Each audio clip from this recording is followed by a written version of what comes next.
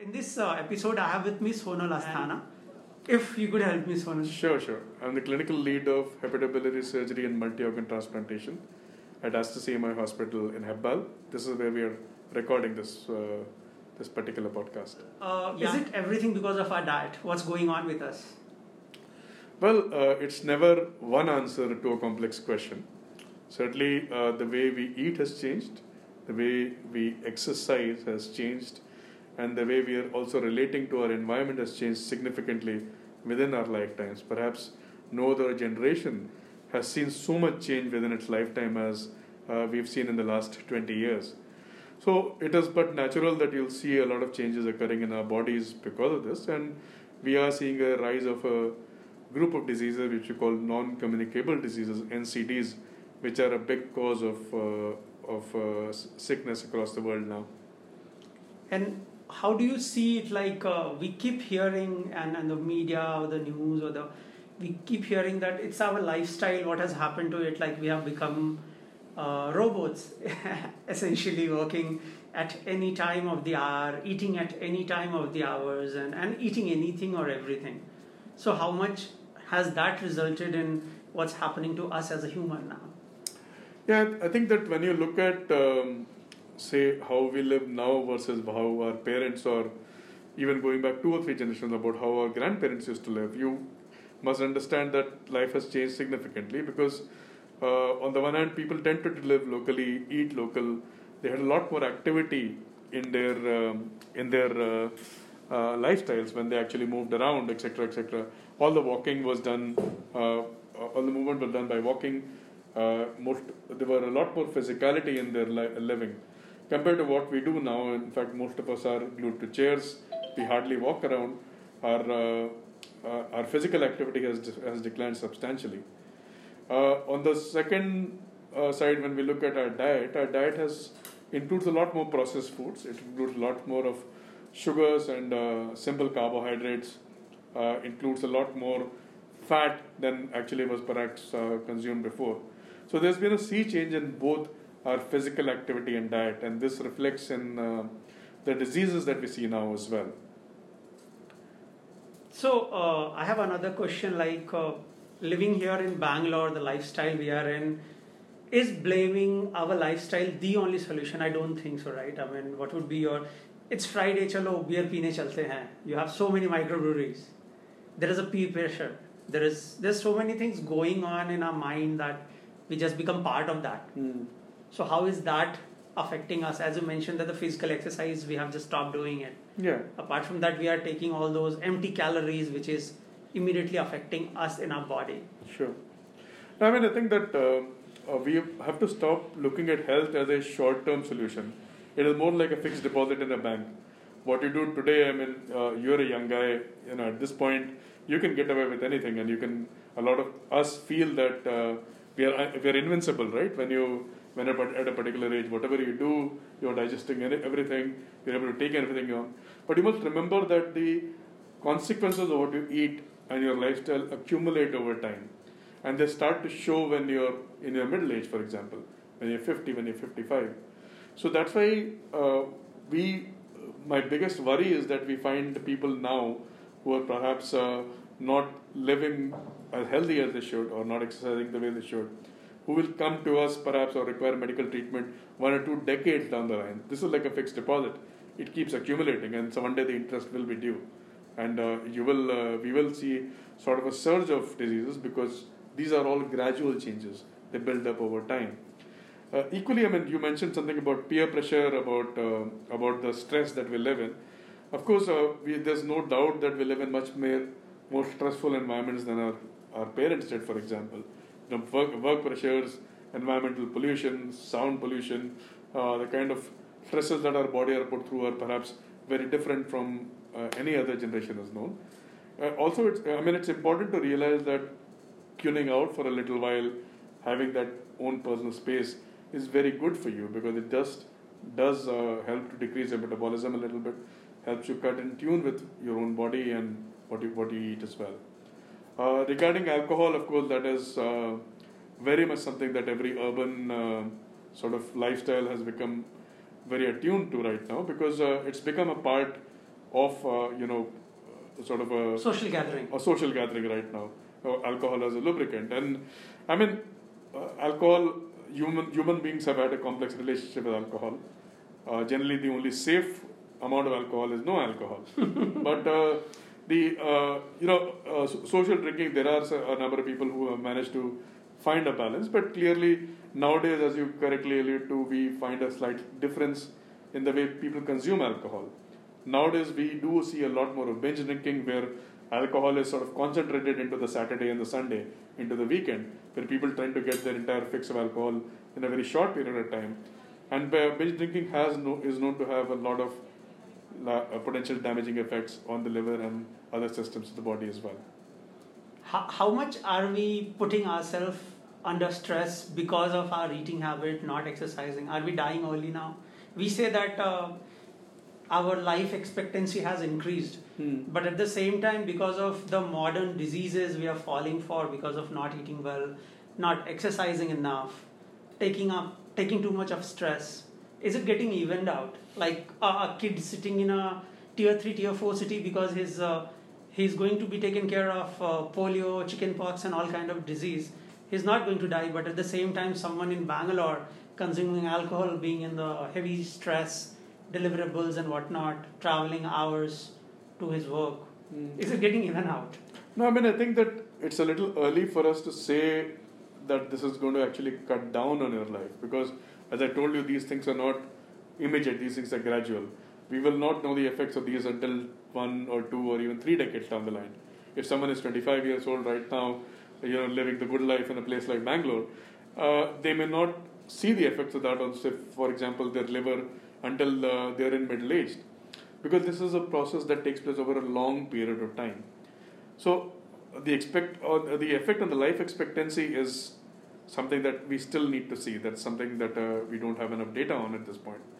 But there's no doubt that this balance has to be sort of rethought of, about how we are with the world, how we are with ourselves, what kind of diet we take, how much exercise we think is appropriate, and now that we've sort of tamed a lot of the external forces that have sort of governed human life for millennia, such as the infectious diseases we talked about, cholera, smallpox, TB, polio, which are essentially broadly under control now. Yeah.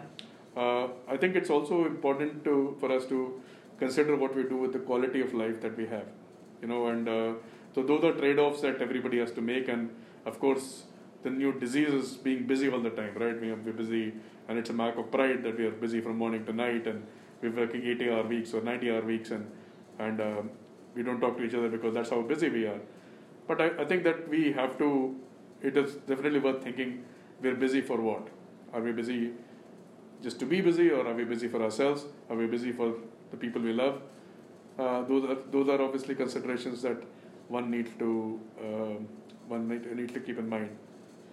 I have one particular question, because I have most of my friends out here, they are vegetarian, and they have been telling me that I don't drink alcohol and I'm a vegetarian, mujhe liver issue nahi hoga. I'll not get any liver issue. So I want you to talk on that. The same is with my mom also. I will have nothing. I have a perfect weight right now. I cannot get any liver infection or disease. That is simply not true. Anybody can get liver disease. Please remember, your liver diseases are extremely complex. They're not related to one factor alone.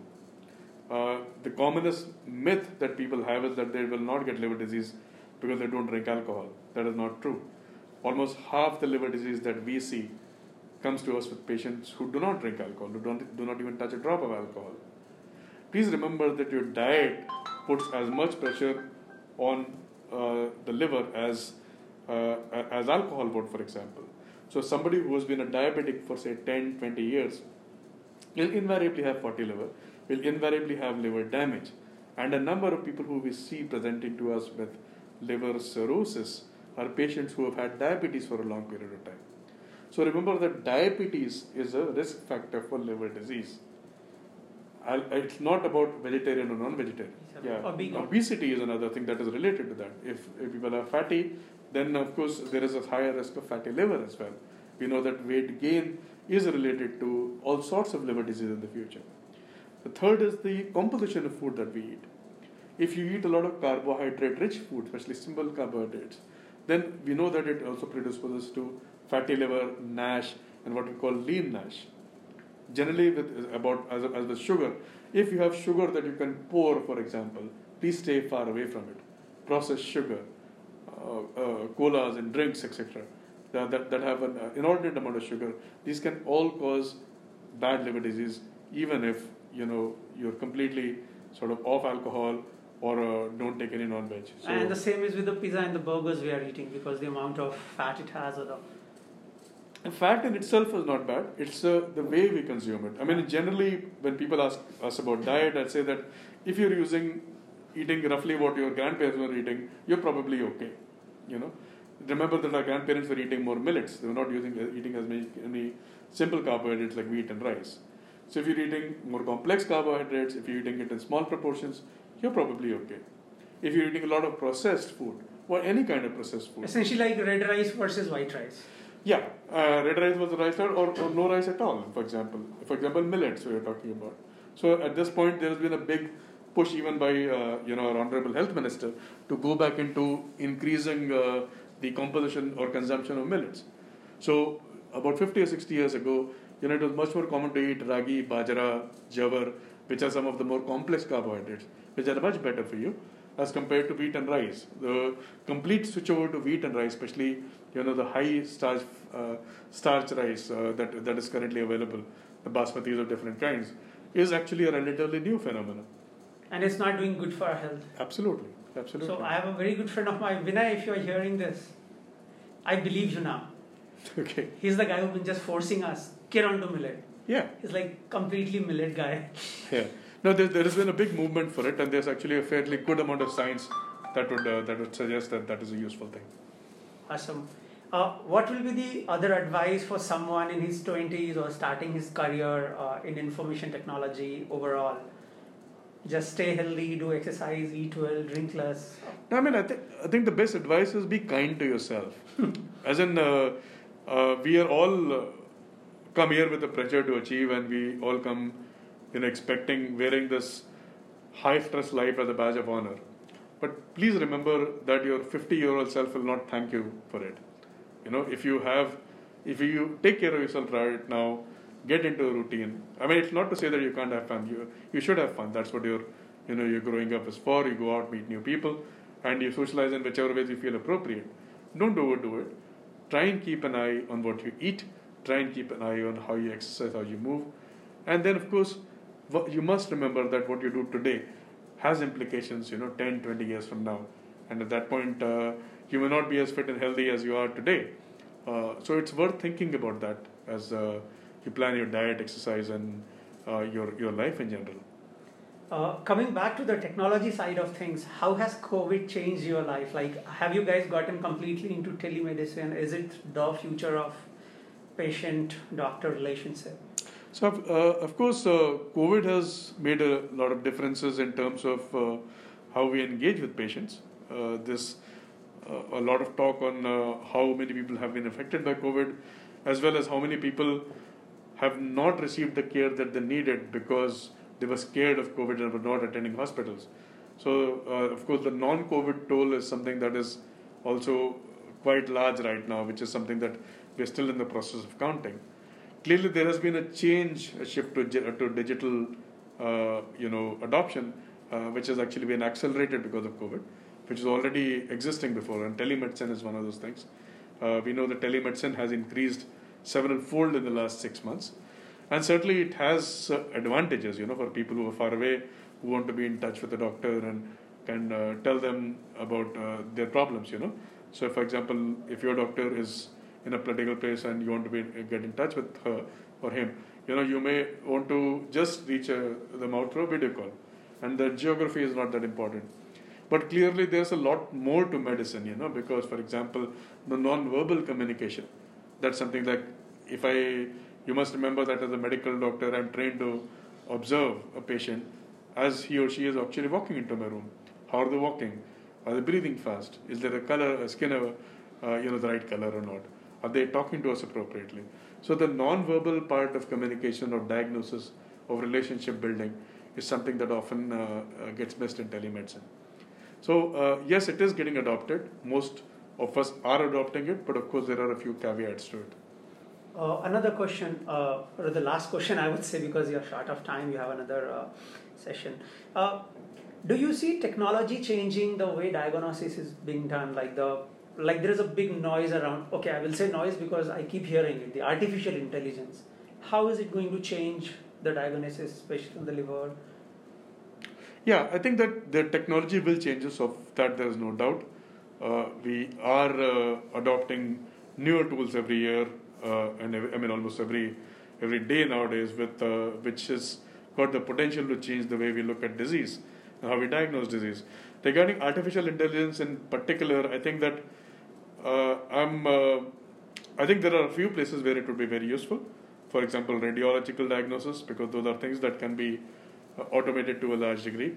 But we will have to see how they will change something as complex as diagnosis, because diagnosis is the component of a history, a physical examination, tests, which combine many different things before you can actually come to a particular point. So I think that I see a lot of promise in AI becoming a diagnostic aid and supplementing very specific parts of what we do, such as say radiological imaging, which is something that AI is used quite increasingly in right now. But I think it's a little while away before you can get an artificial doctor. So essentially, picking needle out of haystack being the distributed data across many verticals, and AI being one of the aid which basically pulls everything out from it and brings a unique copy in front of you. So with the patient, you also have an aid who helps you in deciding on his healthcare. Sure. Is that what? Yeah, I think absolutely right. I think that we use a number of diagnostic aids starting from the stethoscope, right? So I think that this is something that we would welcome into our armamentarium, because certainly having sort of another look at perhaps data which is not very obvious to us would be very welcome.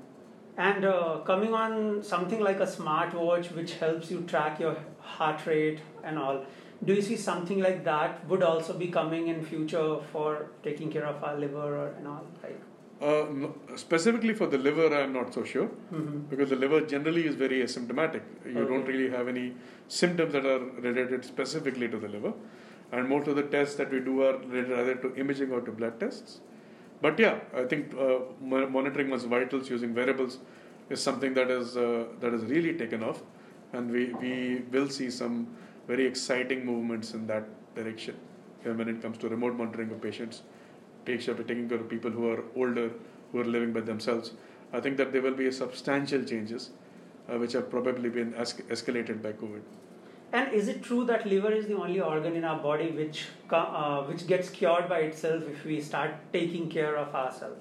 So the liver is the one organ that has got the massive regenerative capacity. As you know, there is a Greek legend about this person called Prometheus who stole the fire from the gods, and as a punishment he was chained to a rock, and every day an eagle would come and eat up his liver, and every night the liver would grow back.